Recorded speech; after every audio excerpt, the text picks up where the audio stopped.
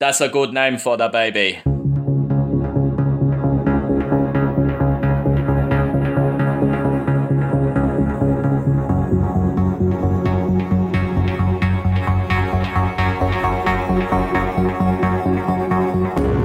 Frühstück ist fertig. Remember that? No, what did it mean? It means breakfast is ready. Which, if you've not seen the film, doesn't mean much. It might not mean much if you have seen the film, to be honest. Anyway, this is the Science Fiction Rating System, the podcast that aims to rank every science fiction film from 1 to infinity. This is episode 99, part 2 of World on a Wire. And I'm joined, as ever, by Chris Redding. Hello. Hello. And Alex Humphrey. Hey there. Chris, who's back from LA hot on the heels of his Alien short film, which is blowing up the internet. Yes. People can go and see it. Where can they see it? YouTube, IGN? At the moment, it's on the IGN's channel on YouTube. It's going to. I think they've got some sort of exclusivity for a few weeks, and it's going to go on a few other things. It's included on the 4K re-release of Alien. So if you buy that on iTunes, you'll get that as an extra feature. Nice. Alien, sorry, not Aliens. And then, and wherever that's going to be sort of digitally distributed, that 4K re-release, brilliant, it'll be with it. And I think that's got some new listeners as well. So say hello to new listeners. Hello, Ridley. You're out there. Ridley, yeah. They're just here for Chris. They just want to hear Chris. They're not. They didn't know it was other people on this. They just I know. Yeah. Chris's podcast about Alien. What the hell they're saying right now? Yeah, these other two voices are just voices in my mind. Yeah. Appropriate for this week's film. And how are you, Alex? I mean, you said off air that I think if you were going to say to me, like, describe hell, I think kids' improv play would probably be that. But I was at a kids. Yeah, I was at a kids' improv. Your kid was there, though, just to be clear. Yeah, I wasn't on my own. No, and it wasn't him taking part. No, it was me and him and my wife. Yes, and it was funny. The guys were funny. They made some adult jokes. Yeah. Like I said off air, they got. I can't see how when you're doing improv, you don't. Like, because you're supposed to say anything, and they've got to, like, totally, like, not say a lot of stuff. And they don't really have many references in the world, do they? No. Well, at one point, there was some music, and the guy was humming. He was humming the, what's it called? Jonathan Creek theme tune. And the bloke on stage actually said, that's an inappropriate reference for this age group. Because no one would have even got that joke. Like, even, Why are a kid that age? You're watching Jonathan Creek? Hasn't he been off TV for about 20 years? Jonathan Creek. I don't know why the guys decided to do the Jonathan teacher Creek. Was doing that. No. The improv guys were doing that. Oh, right, okay. Oh, right, not the kids. No, kids weren't doing that. Right, okay. But yeah, no, they were fun. They were funny. People just got obsessed with apples. People kept, like, saying apples for some reason. Yeah. It was good. Tits. Yeah, exactly. Yeah. Better than saying tits. Yeah. Yeah, so there you go. I enjoyed it. Yeah. Fantastic. Cool. Well, down to business. Last week, we watched the first part of World on a Wire, a 3.5 hour epic. It was a TV show, but TV short series. What do you call it? A mini-series. TV movie? TV movie, yeah.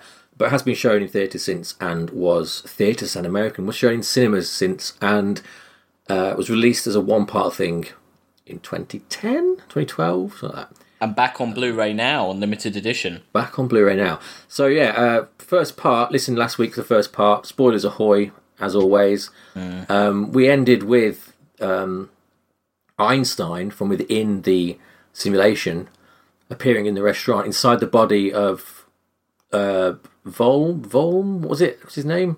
Is it Volmer? No, it's not Volmer. It's Holm. Holm, yes, Holm. Yes. And blowing Stiller's mind, basically. He just drunken mind.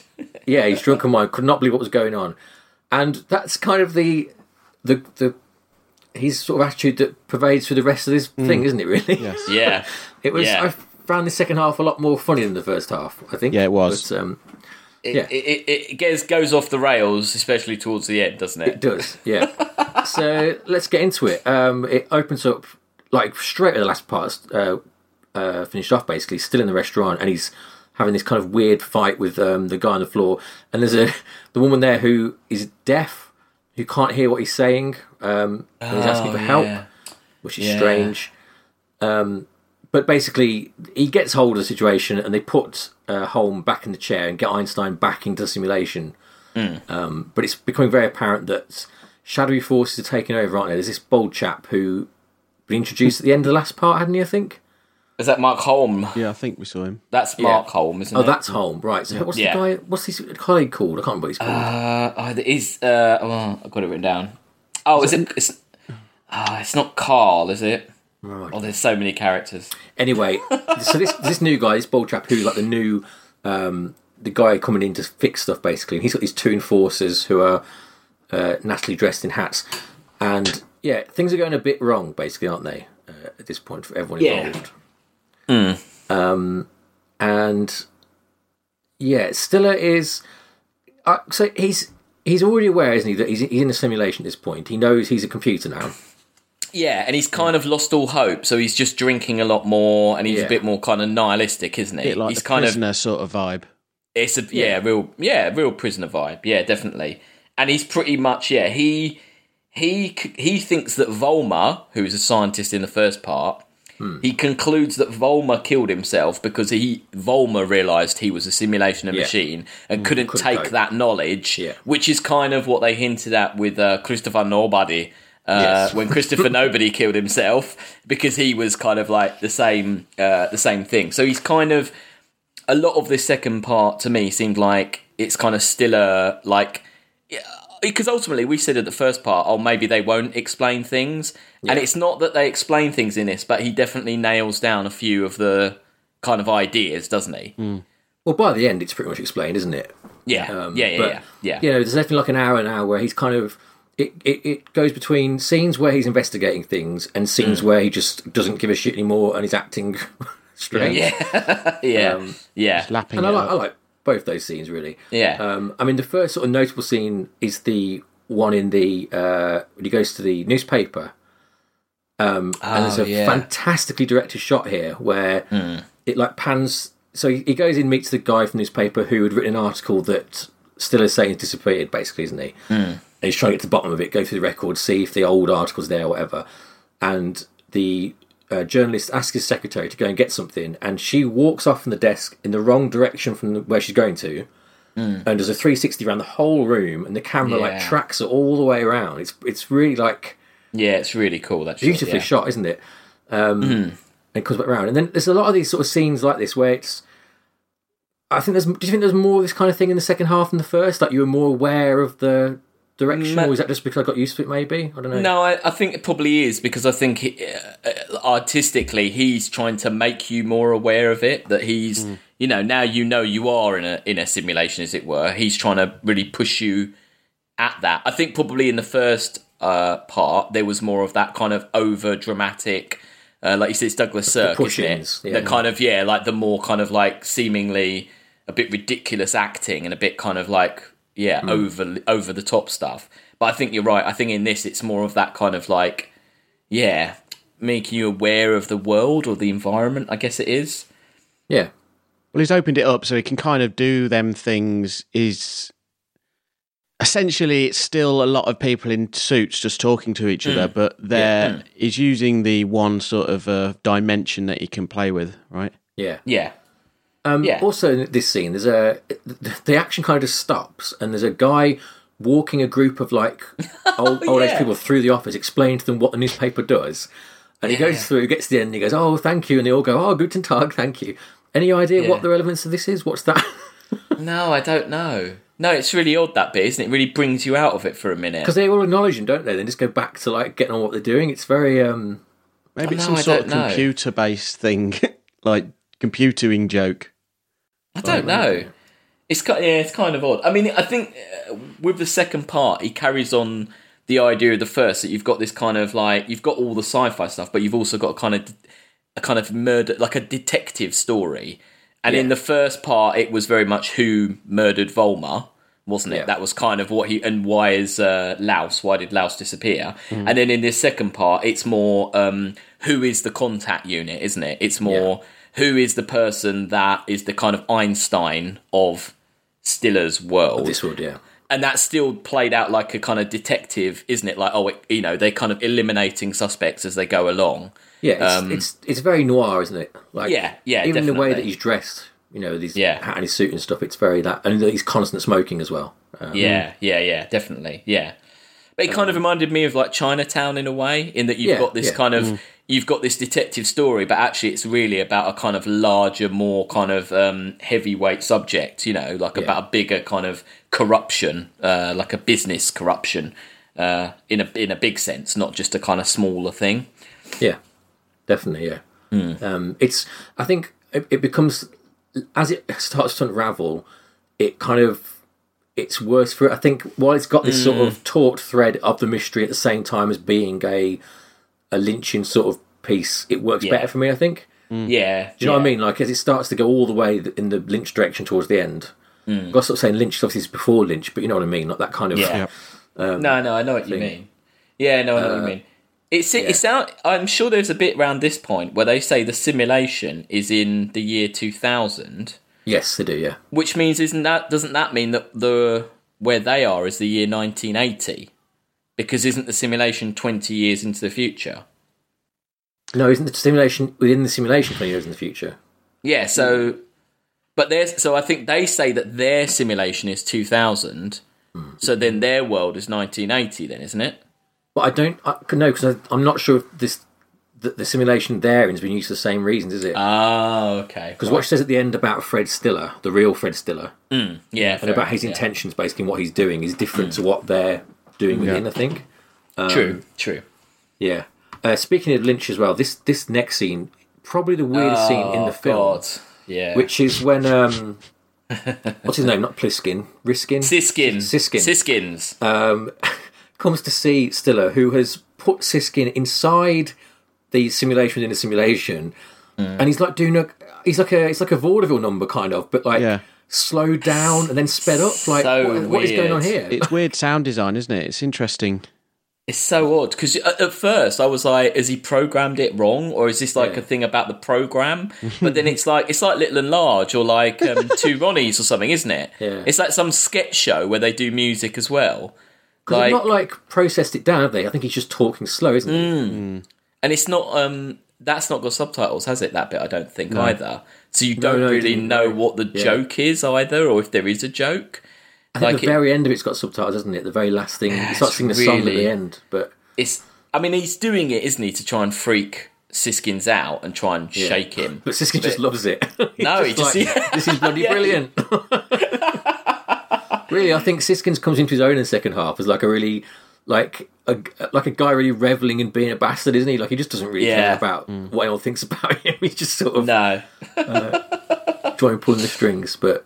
Yeah, no, that is super surreal. That's really weird, that bit. I kind of, wasn't sure about that bit at all, but it works. It still works. It's interesting how they like tell that part of the story though, like visually, and obviously, they're all working within the parameters of quite a limited budget, I'd imagine. All of this. Again, it's this mirrors, isn't it? In that room, it's all mirrors, and like we mentioned, the first part, the glass, which is not in this part as much at all. It's like one bit where someone's behind glass. There's a lot more mirrors in the second half. And especially when Siskin's involved, he often looks at someone through a mirror, doesn't he? Like he'll actually be looking at something completely different and talking or looking at someone back. Yeah, you know what I mean. Like the camera's focused on the mirror, looking at Siskin, who's looking back over our shoulder, whoever he's talking to or listening to, basically. So it must have taken them so long to plan. Like, those shots are so complicated. I don't know. I think they just shoved up mirrors in rooms and then just found an interesting shot. The angle. Yeah, maybe. Yeah. Because you could tell like how the mirrors have just been like shoved up in various different rooms, and you can see like the ceiling and whatever's above them. But they work as a thing. It works as an interesting setting. Yeah. This is what you see subtitled on that screen, right? This is from Siskin, his song at the end of the scene. I began to carry out my scheme. Jess's eyes gleamed of love.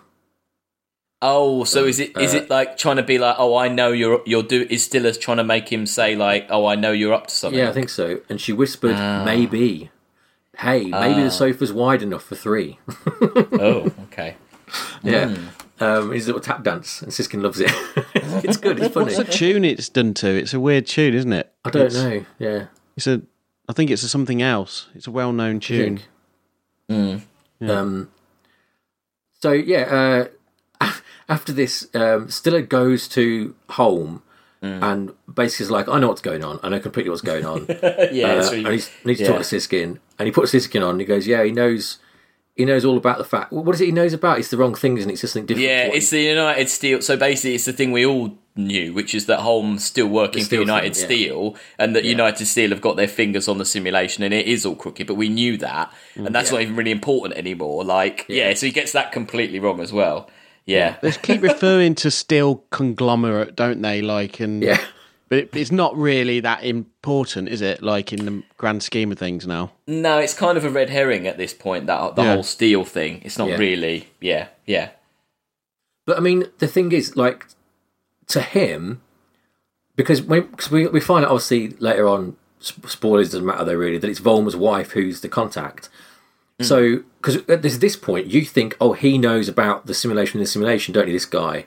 But he genuinely doesn't know that, does he? He genuinely thinks that the only cover-up going on is the conglomerate thing, doesn't he? Yeah. Everyone else is oblivious, yeah. Yeah, and that's the thing that kind of... I think it's probably worth watching this film twice, because at this point, you aren't sure who knows what are you at all. I think of the second viewing... be probably more sympathetic to all these characters because it is clear that they are just in on a dirty scheme. Yeah, they do think he's crazy because to them he is crazy, isn't he? Like they don't know about this other world.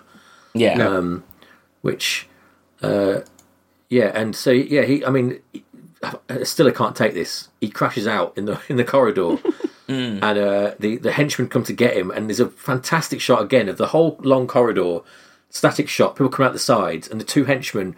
Running from the back, like in this synchronized, like sort of Batman and Robin run from the back of the shot, like all the way through in silhouette.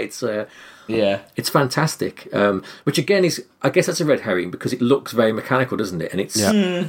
But are we led to believe that all? Well, no, they kind of say that, don't they? All his kind of fainting and his headaches and all that. That's because he's aware of being like not real, isn't it? Yeah. It's kind of like it's like the program is crashing because it can't handle that knowledge, so it can't run properly. Oh right, yeah, I never thought. Yeah. So what I thought. Remember last time I mentioned about the classical music and how constant that was for the first half. Yeah. In the second half, we get a lot more electronic beeps and signals and stuff like that. Yeah, just noises. But they always correspond with either a glitch or him having a headache. And so it made me think the classical music is actually. It's probably the opposite. It's like the machine sort of working properly. So when things aren't going wrong, the classical music is the sound of it going right. Because there's shots, even towards the end, you get when Volmer's wife comes to the cabin, they play classical over the electronic for the first time, and that's because he's obviously straining at the very edge of it, and she's trying to put him back in place, isn't she? So it becomes like a thematic sort of thing. It's almost like game music. It's like the music in the background of the game kind of thing. Yeah, sort of. I think it's just a clue as to like say. And again, if I watched it again, it would be obvious that if you hear those electronic beeps, that is the thing glitching or him hitting the limits of it. Because it's so. I mean, this is where I first noticed it's so loud in the corridor, isn't it? And he has headache and he collapses. There's that guy that just comes out and steps over him as well, isn't there? Yeah, he's very confused. So then he's sent home. Basically, no, he's not sent home yet. He just goes home, and this, but with the protection of the two like bouncers. This is my favourite scene where he walks out in a pair of tiny little shorts. And Frühstück is fertig. Breakfast is ready. He's got 2 eggs and a massive kettle. Just in his pants, strolling along to this guy. He's bouncing. He looks so pleased with himself that he's made breakfast. It's just brilliant. I love it. And this is the start, really, of crazy Stiller, isn't it? I think from here on, he's insanity. Yeah, like he's the outcome of that headache is that he doesn't care anymore, does he? Or he's he doesn't care. Yeah. And what do you both think of like this guy's his performance and also what they do with the character now? Like, did you buy it? Was it annoying? Did you enjoy it, or what with Stiller himself? I think it works. I think you do kind of care about him, and I guess it's quite a hard thing to portray someone aware of their own like falseness, like a character that knows he's not even is real. It's quite a hard thing to portray. And I think it works because, like you say, he knows he's mad a bit. And I think in this half it's better because he just keeps saying, oh, I know I sound crazy. And I guess even I would think I was crazy if I came to me with this, which almost makes him not crazy because he's aware of it. And I think it carries, I think he's still a kind of a likeable character. I just think maybe there's a bit, like we'll get into it a bit later, there's a bit too much of the kind of stopping, running. Like there's a lot of that coming, isn't there? Which I wasn't sure if all of that was needed. It almost felt like they'd gone, all right, the first part's an hour and a half, so this needs to be an hour and a half. Like, I think it's worthy of a big running time, but I think maybe some of this kind of running, stopping could have been cut at the end to make it a bit tighter. This half could have been easily a lot shorter, I think. It's that whole sequence. I don't know, I was starting to get fatigued of it's really interesting sort of visually the first half, and then you sort of realise, it dawns on you that they are limited in what they can show. Considering the big idea that they're talking about, I think he does a good job. I think for that strange sort of idea of someone who's knows he's stuck somewhere. Yeah. Yeah, I think so too. I think he's. I think I agree that it's a bit too slow second half, but I think his performance makes more sense once he's gone mad because. Like the bit with the bricks in the first half and how he acts in the office as well. It doesn't make sense. No, and he seems a bit unhinged. But then once you know he's unhinged, it kind of frees him in a way to act like that. Yeah. And it makes sense and you buy it. Like, he never. Go on, sorry, Alex. I was going to say he never seemed to actually do his job in the first half. No, like he was in charge of the whole simulation. You never actually saw him at work, apart from to go in and shout at people or to like it was. And that was a bit unbelievable. In the second half, like you say, he's relieved of his duty, isn't he? And he's kind of put on permanent holiday. And then he is free, like you say, to just go and be crazy and pursue the investigation. I think that's intentional. Oh, okay. I don't think that he actually does anything. But we'll get to that at the end, because that's what at the end. For now, he's been fired from work in probably the funniest scene, which is when they're all having a very important board meeting. Psychologist there, Siskin's boss is there, the new bad guy's there, and Stiller just at the end of the desk, like engrossed in rolling cigarettes. Yeah. And every time they cut to him, he just doesn't care what's going on. I thought it was brilliant, really well shot, like the way that they it's serious business, but he just could not care less. I like that thing he says about how like coffee's just brown because they've made it brown, and in fact, in the real world, coffee might be purple. And it's laughing at us. Yeah, and it's just a joke that everyone's drinking brown coffee. Like, oh, that's so disgusting. We've made them drink, and that is quite a big concept. It's a really interesting. Like, it's a big concept put very simply. And I think this does this quite a lot. It does it well, and it talks about quite big things, but in quite standard, simplistic ways that you go, oh yeah, that is kind of like that is weird. Like, I think it does that well. I mean, that speech is definitely the best bit of that, isn't it? The most succinct sort of getting explained to you the whole like simulacrum situation. Good word, that, isn't it?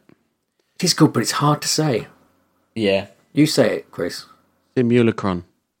No, there's no cron at the end. It's crum. Oh, con. It's tough. Alex, you say it. Isn't it simulacrum? Simulacrum. Yeah, I think it is simulacrum. I was saying like Silmarillion. Silmarillion. Yeah. That word, anyway. Simulacron. There is a cron. There is a cron. Crum, isn't it? Is it cron? Yeah. Simulacrum. Yeah. Bloody hell. You can see why they called the film World on a Wire. Right, yeah. So back at the journalist in the newspaper, they the novel was called Simulacron. Simulacron. Dry. Simulacron Dry. The journalists have found out that there was. I don't really get this though. So they get in touch with the guy who wrote the original article, don't they? Yeah, in Rome. Rome, and he's got the original article. But does that mean that Rome is outside of the simulation? Or just didn't bother fixing it over there? Like, I didn't really get. No, I didn't. No, I couldn't understand. There must be boundaries to the simulation. You think? Yeah, Or do you well, think that they have to reprogram it and they just couldn't bother reprogram it to that extent? Yeah. They're doing it manually, yeah. yeah. Well, there are boundaries, definitely, because that's the whole point of that bit where the road disappears, because someone hadn't programmed the rest of the road. Yeah. And they even talk about that, and that I thought that was really cool as well. Especially... I mean, if you were programming something, you wouldn't have people in Rome, would you? You'd have them in like Basingstoke. It's just easier to program. Yeah, but then you think that if someone in the bit you have programmed sent a letter to Rome, Yeah. you just be outside the world, just hastily write a response saying, yes. "Yeah, don't worry about it." Yeah. It's strange. Go into the writes back letterbox and disappear, and then Yeah, then you'd read it. it's odd that he writes back with something wrong. you know? Yeah, unless you're supposed to think the simulation is so huge and so complex, that Although actually, it has Rome in it, To be fair, though, they do say the real Stiller is enjoying playing with fake Stiller, so maybe it is some outside simulation sent back deliberately just to fuck with them even more, maybe. Maybe, yeah. Maybe, actually, yeah. I think it's like the thing about the road, because he goes to see Fritz, doesn't he, and they have a big talk about the glitches and stuff and about the street ending. And I think it's so funny because that concept that you're getting to a point in a game and then programmed it properly and it glitches, in a world like for us to understand that in terms of computer games we've played, especially older games that were a bit cruddy, that makes so much sense. But the fact that they made this film all the way back there and they thought of that as an idea, in 73 they came up with that concept, when what was the computer games in 73? Was it Space War? Okay, but they had wasn't it, I think. Yeah, but I mean, I guess they had glitches, but not on the level of this that is so understandable to us. I think it's that's like kind of... it's like kill screens on old games, isn't it? Yeah, yeah. When they'd like run out of memory and break. So it's quite good they got to that early on. Then Stiller goes and sees his old receptionist, who we know Alex doesn't like, but I'm going to stay away from Miss From. I'm not going to make any comments about the deliciously, wonderfully alluring Miss From. But she likes Stiller, as far as to say that she loves Siskin, but she also loves Stiller. Right. So I wrote down at this point, I'm just going to find my note. I wrote down, what is it with Stiller, right? And I was thinking, just a random thought, but I think there's a reason for this, a very good reason as to why everyone loves him. Oh, because he's the simulation of the guy that is the real boss of the simulation. It's already breaking, isn't it? Like at this point, yeah. Because she can't, she's like, I can't explain it. You almost tick all the boxes that Siskin does. Yeah. And why is he so alluring to everyone? It's because it's not like you're going to program the version of you in a game to be really ugly and cruddy, are you? Yeah. You're not going to make yourself... I make myself really unattractive. No women fancy me. Yeah. No, you're obviously going to make the version of you... Yeah. Oh, clever. I didn't even think of that. That's really good. I'll tell you the bit that... Well, we move on. There's a bit, I didn't think about it at this point. A bit later on I thought about it. Anyway, so they get together and have a passionate night of lovemaking, which makes us sleep for 18 hours. Like, what's going on there? What's that about? Yeah, and his bedroom's got those like crazy marble statues in it and stuff. Under some fur skins. Yeah, sheets. An amazing round bed as well. Yeah, it's also one of those cool apartments though where the lift opens straight into the apartment. I really like that. But it makes sense. These aren't film locations. These are real people's porn houses in Berlin or somewhere, right? So. But again, it makes more sense to me, like, again, playing computer games where you, like, have your house is just, like, amazing in a computer game because you, like, upgrade everything. But that makes more sense why everyone's house in this looks so, like, no one lives in a shitty apartment, do they? It's like Sims, like, you've unlocked, like, the most expensive thing possible, which is, like, a Venus de Milo statue. And you're like, oh, just fuck it, put it in the bedroom. Yeah, it's a bit, yeah. It's totally like that, you're right, yeah. Perhaps what's going on. That's why they've all got swimming pools in their houses as well, in their flats. Do you notice what he's constantly topless, isn't he, through the second half? And the way he kind of swaggers around is a bit weird, isn't it? Like he's when this bit when the crazy people that come to get him in the straitjacket, and she's going like, "Hurry up, Fred, hurry up!" And he's just like very slowly getting dressed and putting his belt on. That was really David Lynch for me as well. The way that you just kept going back to going, Fred, hurry up, Fred, hurry up, Fred. It's really funny. I loved it. He doesn't give a shit sometimes, this guy. He doesn't know. It's brilliant. Oh, what I wrote down actually is one of the men that come to take him away, is that the big guy with the lipstick on that was on the phone in the second simulation? Yeah, I thought that. See, I thought good. I'm glad. Is he also the guy in the bar later on, or is that someone different? Well, what I wrote down at that point was that there seems to be a theme of like men with very white faces and red lips, which seems to be happens a lot in this. I don't know if that's some weird reference to like cabaret, like, you know, that kind of like pre-Second World War cabaret scene that was in Germany, kind of that kind of thing. I don't know if it's a reference to that or I don't know. It did have a bit of a wartime sort of feel about it, didn't it? Yeah, the cabaret scene definitely does. Yeah. But before we get to the cabaret, we've got kind of it's sort of the next big. It's sort of the last sort of big sort of twist of the film before we get into chase mode, isn't it? Which is that Stiller goes back to the newspaper, and the psychologist from the office is there, who he's been there twice now, and both times he's like just come off a kiss with a woman, hasn't he? Yeah. Which is good. I like that. And yeah, the truth comes out basically that that Stiller was right. Yeah. And that the article had changed, and what's his name? Han, isn't it? Han. It just blows his mind. He's just like, what? He cannot believe it. And Stiller takes it very coolly. And so they drive off together, and it's the scene that changes it all, really, which is when he stops. They drive off, Han's driving, Stiller's there. Stiller says, I'll ring up Volmer's wife and go and see her, because there's something going on with her, something weird with her. Is it his wife or is it his daughter? I can't remember. Oh, is his daughter? Oh, I thought it was his wife. Perhaps his daughter. Anyway, whoever it is. He gets out of the car, and Han he can't take it and drives into the water. So this is when I figured what's going on, because it's clear now, isn't it, that that's two people who found the truth and immediately killed themselves. Yeah. And he hasn't, has he? So he's got to be something different. Yes.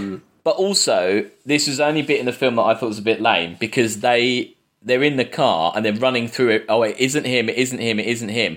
And then he actually says, oh, and it can't be Eva, who is Volmer's wife, whatever, daughter. And I just was literally watching it going, no, but hold on, why can't it be her? You haven't actually given a reason why it can't be her. And it made me actually think, well, no, it's obviously her now. It almost drew it. And I don't know if it was the film did it deliberately to be like, all right, look, here it is. This is who it is, so look, there you go, have it. That's what I think maybe it is deliberate, because the fact that you've learned that, and also the fact that he's invincible or whatever in the same scene, don't you? Yeah. Maybe it is on purpose that it's so quick, it just says, these are the rules of the game, basically. You know, it's quite an interesting way of doing it. If it is, I mean, it could be completely unintentional, couldn't it? But yeah, maybe. That's great, that bit when they're all the people are like, it's him, the murderer, and they just like chasing him down the street. Chase walks after him. It's got a very like prisoner feel, or a bit of a. I've seen that a few times in things. That sort of. That's cool or like when we saw Night of the Living. No, Invaders is Invader of the Body Snatchers. Body Snatchers. It felt like that a bit. Yeah, it was really good, that bit. I love those kind of, you know, like they kind of start sauntering and neither side's really sure if it's a chase or not. You know, they like speed up to it. It's really good. And then he gets to the cabaret, which I'm not really sure the relevance of it. So it's like there's a World War One, a song about like marching through a forest, and you need eucalyptus oil to keep yourself from getting a cold. They meet a woman who is singing a cabaret song, and they put in a firing squad and shoot her. Yeah, I didn't get all that. I didn't get that. I suspect this is probably some sort of German reference we just don't understand, isn't it? Like Chris said, to the war or something, or do we know? Yeah, in their cultural identity, we don't know. You know what I mean? Maybe. Yeah, because I struggle to think what else is in relevance to the story. I didn't know if it's like a Marlene Dietrich, like with the woman miming like that, if they were like Marlene Dietrich songs, or I didn't really get it. I didn't get the black guy topless in the kitchen in an apron mental making the food either. I didn't get why he was what he was was little doing. cravat. Yeah, the only thing that made me think of was like, you know, in the Truman Show when they have to like hurry to go to scenes where he's not dressed right. Like they've had to like just bus in the wrong actor. We've only got the weightlifters. Just stick him in the kitchen. God, yeah. He's going in the kitchen. It's a great concept because you can explain any mistakes in the film. You can explain them just like, it's a glitch in the Matrix, or it's a glitch in the game, isn't it? The whole shot's really weird, isn't it? Because also it seems like the guy, the the waiter who serves Stiller, when the police come in and try to catch Stiller, it seems as though he's on Stiller's side, doesn't it? The waiter? No, he kind of helps him, doesn't he? But why? Yeah. I don't really get Has Eva gone into another unit and like taken that unit over? Oh, hold on. Is everyone with a white face and red lips? Is that Eva inside other units trying to help him? You're like an agent. Yeah, like she's taken over other, like Agent Smith. Yeah. So is she helping him get out of the club? Also, when she's in the third simulation with Einstein, is she pointing him to go? Because she stops that one in the phone, makes him stay a little bit longer and see Laos in the third simulation. Are there any like theories online that we can read on this thing? I've not read into anything yet. No. I will afterwards. I want to make up my own mind first before I rip something else off. But no, I'll definitely look into it afterwards.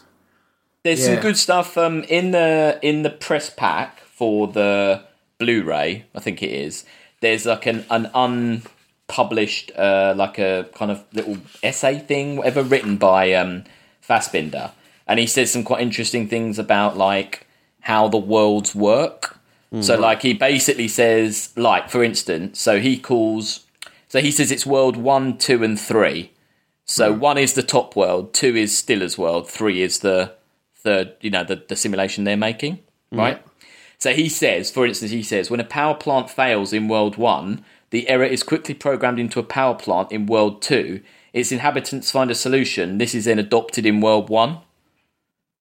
So, like, he sees it working. Like, basically, in the real world, we have an issue, and then we program it into simulation, see what they do, and then we carry on. We use that as like a... How's that quicker than them solving it in World 1? Yeah, they're running faster or something. But also, he says that his other theory is that World 1 has become highly dependent on World 2, that they're almost kind of parasitic, that they use the second simulation to do everything for them in a way. And that they've it's like a kind of master-servant thing, and that in fact, actually, the servant is controlling it, because the master can't do anything without the servant. So in World 1, they literally can't really function without putting things through World 2 first. That implies either that World 2 is running at a faster time, or that they're like laser focusing the whole efforts of World 2 onto one particular task at a time, I suppose. Which So it says this is why it's so. This is World 2. World 1. This is why it's so interested in preserving World 2. If World 2 were to stop performing its services and become independent, World 1 would teeter and collapse, since it has long forgotten how to reproduce itself, or for that matter, how to generate a new simulation. So they're almost, in his mind, the simulation... But that would destroy World 2 as well, right? Because that exactly. Yes. But that's why the World 1 wants World 2 to not have any bugs or any kind of people knowing, because they literally use it. I mean, I guess it's like if you were... If in your life, like I said, if you had a simulation that could tell you how the outcome of anything would go, you probably would become reliant on it, because you would just go, should I leave for work 10 minutes early or not? It's like having a save game, isn't it? Yeah, you're constantly going to let the simulation do it, see how it goes, and go, I won't do that now then. So maybe they would become reliant on it. Well, in his mind, they did. So, anyway.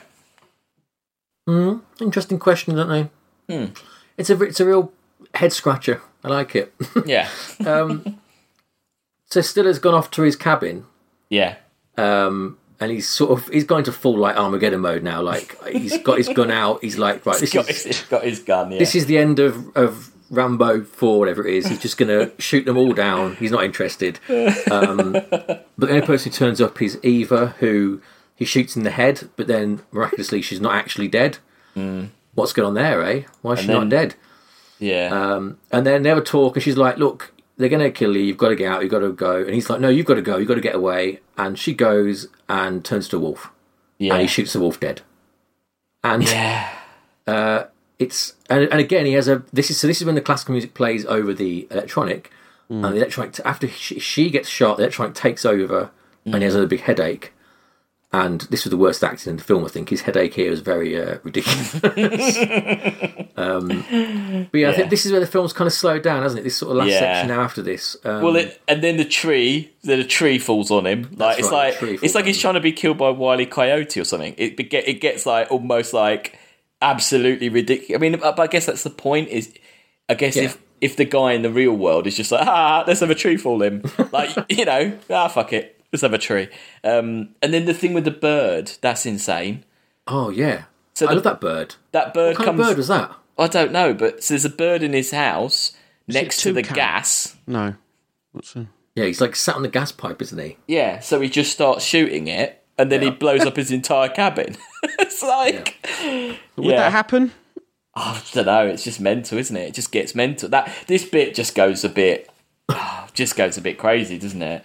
Yeah, because then he's in the car with the guy who's like, oh, you can't smoke, I've got a nicotine problem. Oh, yeah, oh God, that guy. Then the road ends and he's like, oh, I feel sick, and he gets out, and it's odd. Yeah.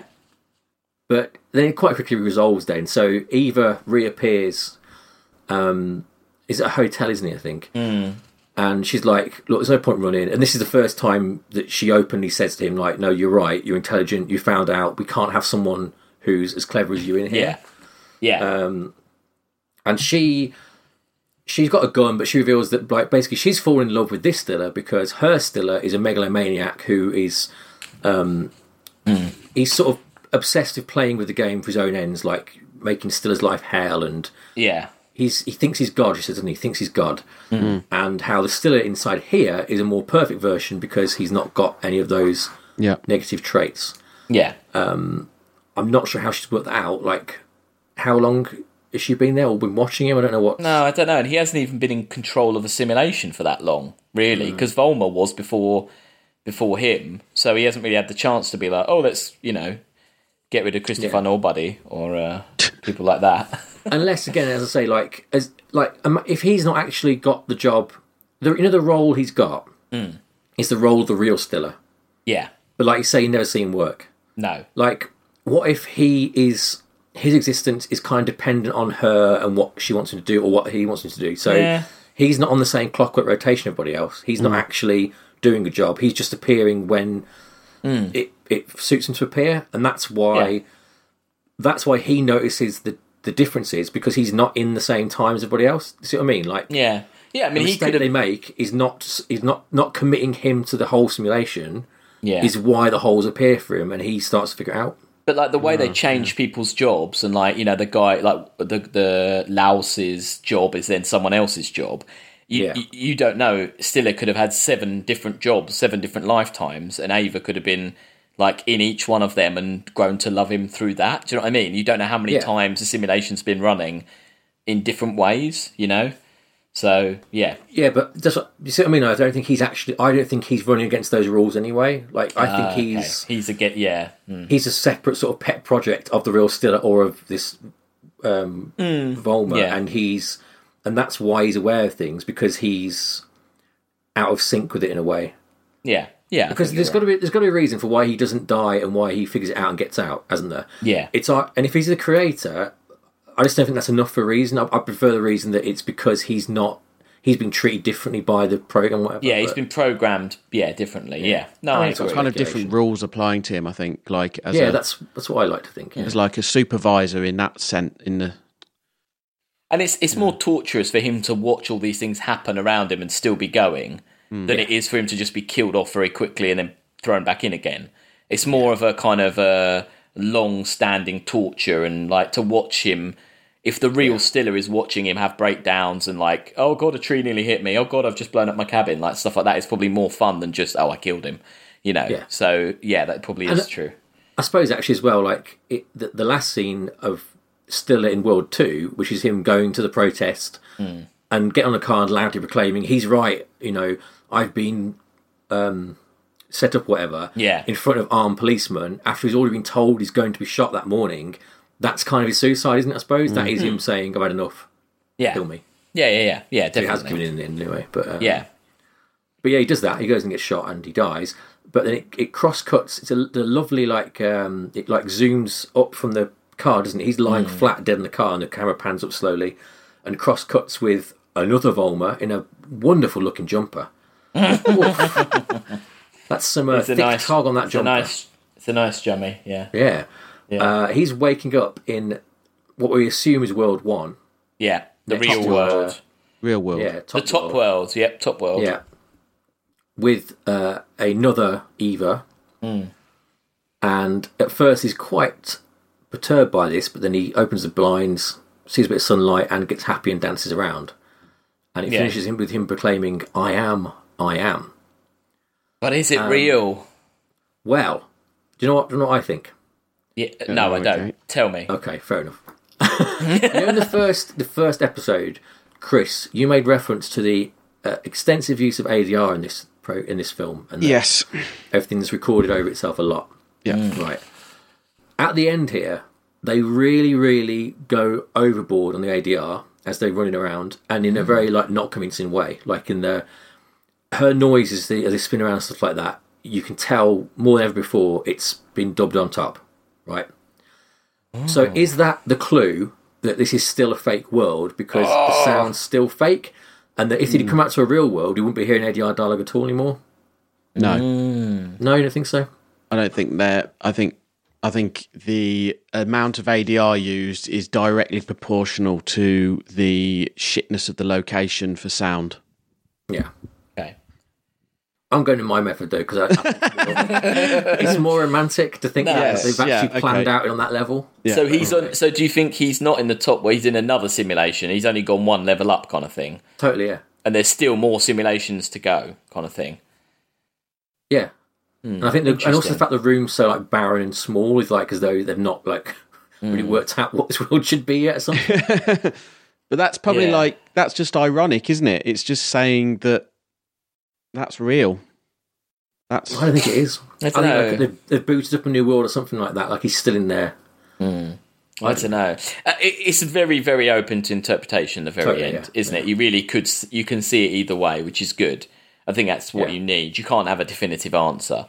Definitely not. No. If the Hollywood remake, he would come out and then he'd have to fight himself, and then do you know what I mean? It would be a proper big. Yeah, the Hollywood remake, they'd go to a rave bar on New Earth and have an awful sex scene, and then what happened at the end of the last Matrix? I can't remember. What's the Matrix where he fights all of the Agent Smiths and it's really bad special effects? That's the second one. Yeah, they'd be like that. Aren't there loads of Neos at the end of the third one? Isn't that the thing? No, there's loads of agents right at the end. No, that's the second one. Anyway. And at the very end of the is it? end as well. That's what they do. They do that. That's what Hollywood would do, yeah. And there we go. We've got to the end of this epic 3 hours, 22 minutes of World on a Wire. So, final thoughts. What did everyone think? Chris, what do you think overall, both parts, the whole shebang? Really good ideas. I like how we went into these multiple levels in the end, and a good thought one. I just struggle with. I mean, I love the beginning where it's kind of it's so cinematic, these locations, and I like just seeing this part of the world and how it looks, and Kubrickian before, around sort of same time, wasn't it? And then I don't know. I just got fatigued with the settings and visuals, and but otherwise, good show. Cool. Alex? I think it was really good. I think it was really interesting. I like this kind of heavyweight conversations about reality and psychology and philosophy, and I liked all that, and I think it was done in a good way. But I do agree with Chris. I think the second part, as it were, I think it was just a bit too much. I think it could have been tighter. Yeah, I think it could have been tighter. I think it could have tightened up the whole thing and maybe had a good 2-hour story rather than a kind of, rather than the length it was. I think it went a bit too far, and then it although I didn't, I don't want a complete explanation. When he was just moving from location to location and just running away, but people weren't catching him, and he just appeared in places, and it just got a bit like you say, it was almost a bit silly, but not even in a kind of good way. But overall, I really enjoyed it, and I think it's just so impressive that a film, from 1973 can kind of tap on these ideas that we see as being quite kind of modern. But this was kind of covering those things and covering them, reasonably well. but I kind of, like I say, I agree with Chris. I think some of the limitations trip it up a little bit. The things you can't see become more obvious that you're not seeing them towards the end. Yeah.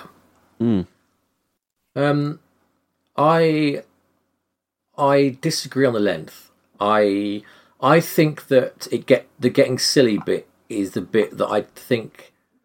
I don't mind it getting silly. I just think it's not done very well. Okay. And I don't mind the length. Like I like how blank it is in a way, and that we can't just draw many conclusions. I love that. I love something that just lets me think and have all these ideas and write my own ending and stuff like that. I do think the second half was weaker than the first, but I'd like to watch it all again in one go, and especially now I know about it. I think knowing the mystery, having that solved, it's like watching Twin Peaks again. I can kind of soak in the atmosphere more, so I think I might watch it again. But no, I bloody loved it. I really did. Very much my kind of thing. Yeah, you said that. It's right up your street, isn't it? It's is. Kind of, yeah. Yeah. So let's rank it, shall we? Who wants to go first? Shall I show my cards first? Yeah, go on, go first. I think it's 21. Above Guardians of the Galaxy and below Fifth Element. Because it's not perfect, but it is way better than it kind of should be in a way, in its age and stuff like that. It was just very much my Alex. I think a bit lower than that. It's odd because Dark City's on here at 26, and Dark City is kind of, was kind of the Matrix. A lot of people say, the Matrix before the Matrix, but not done as well. So I do think it's better than that, but I go 25. 25. Okay, below Wall-E, above Mars Attacks. Yeah. No, I think I agree with that. Yeah, because I do think you're right. It should be around that area, but maybe not as high as you've said. It's better than Wall-E. It's better than. Is it better than Dread though? Dread is pretty much perfect. Come on. It's more ambitious than Dread. Yeah, but Dread's bloody good though. It's true. Dread is really good, and you're right. Dread's doing what it does very well. Yeah. So is this. I don't know. Yeah. Well, so you're both saying 25, and I'm saying that was the kind of the level I was looking at, and I think Chris has got the number right. 24 is above Wall-E. Just tilt it slightly for me because all right. You did that with 2001 for me. I'm all right with that. Yeah. Thanks. Chris isn't. I've got the only editing controls of the list nowadays. So. Yeah, I just noticed that. I was just trying to fix some erroneous entries, like it's a mess. This is Star Trek 4: The Empire Strikes Back. That's number one on the list. Oh dear. That's. I mean, we've migrated to Letterboxd, that's probably the clearest sign of that. Not updating this anymore. Right. Brilliant. Well, that was good. Thanks, Colin, for that. It's a different one, wasn't it? Very different. Yeah. And anyone who wants can go out and buy it on Blu-ray from Second Sight. It came out in February. Nice Blu-ray box set. Got loads of art cards in it, I think, as well. Nice restoration. Go for it. Brilliant. So we're not going to go back to the past because we forgot to before, but we can just say that next week it's the 100th episode. Big deal, really. New website, all sorts going on. We'll explain more then. A big self-indulgent quiz. And the film we're watching is, for many reasons now, I think we'd long planned that Alien would be an important film, didn't we? Yeah. But especially now, Chris having released his short film, it's Alien. We're going to do the first Alien, Ridley Scott's Alien. Which, synopsis is probably not necessary. Everyone's seen it. If you haven't seen it, there's a ship going to find out what's gone on, and there's an alien. It's Jaws in space. That's the, isn't it? That's what they say. Jaws in space. Jaws in space. There you go. Yeah, fair enough. So that's next week.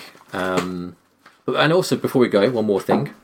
As you know, we do a re-ranking show every year for our birthdays. Me and Chris choose ours in September. I chose Predator. Chris, you chose... I couldn't remember either. I want to...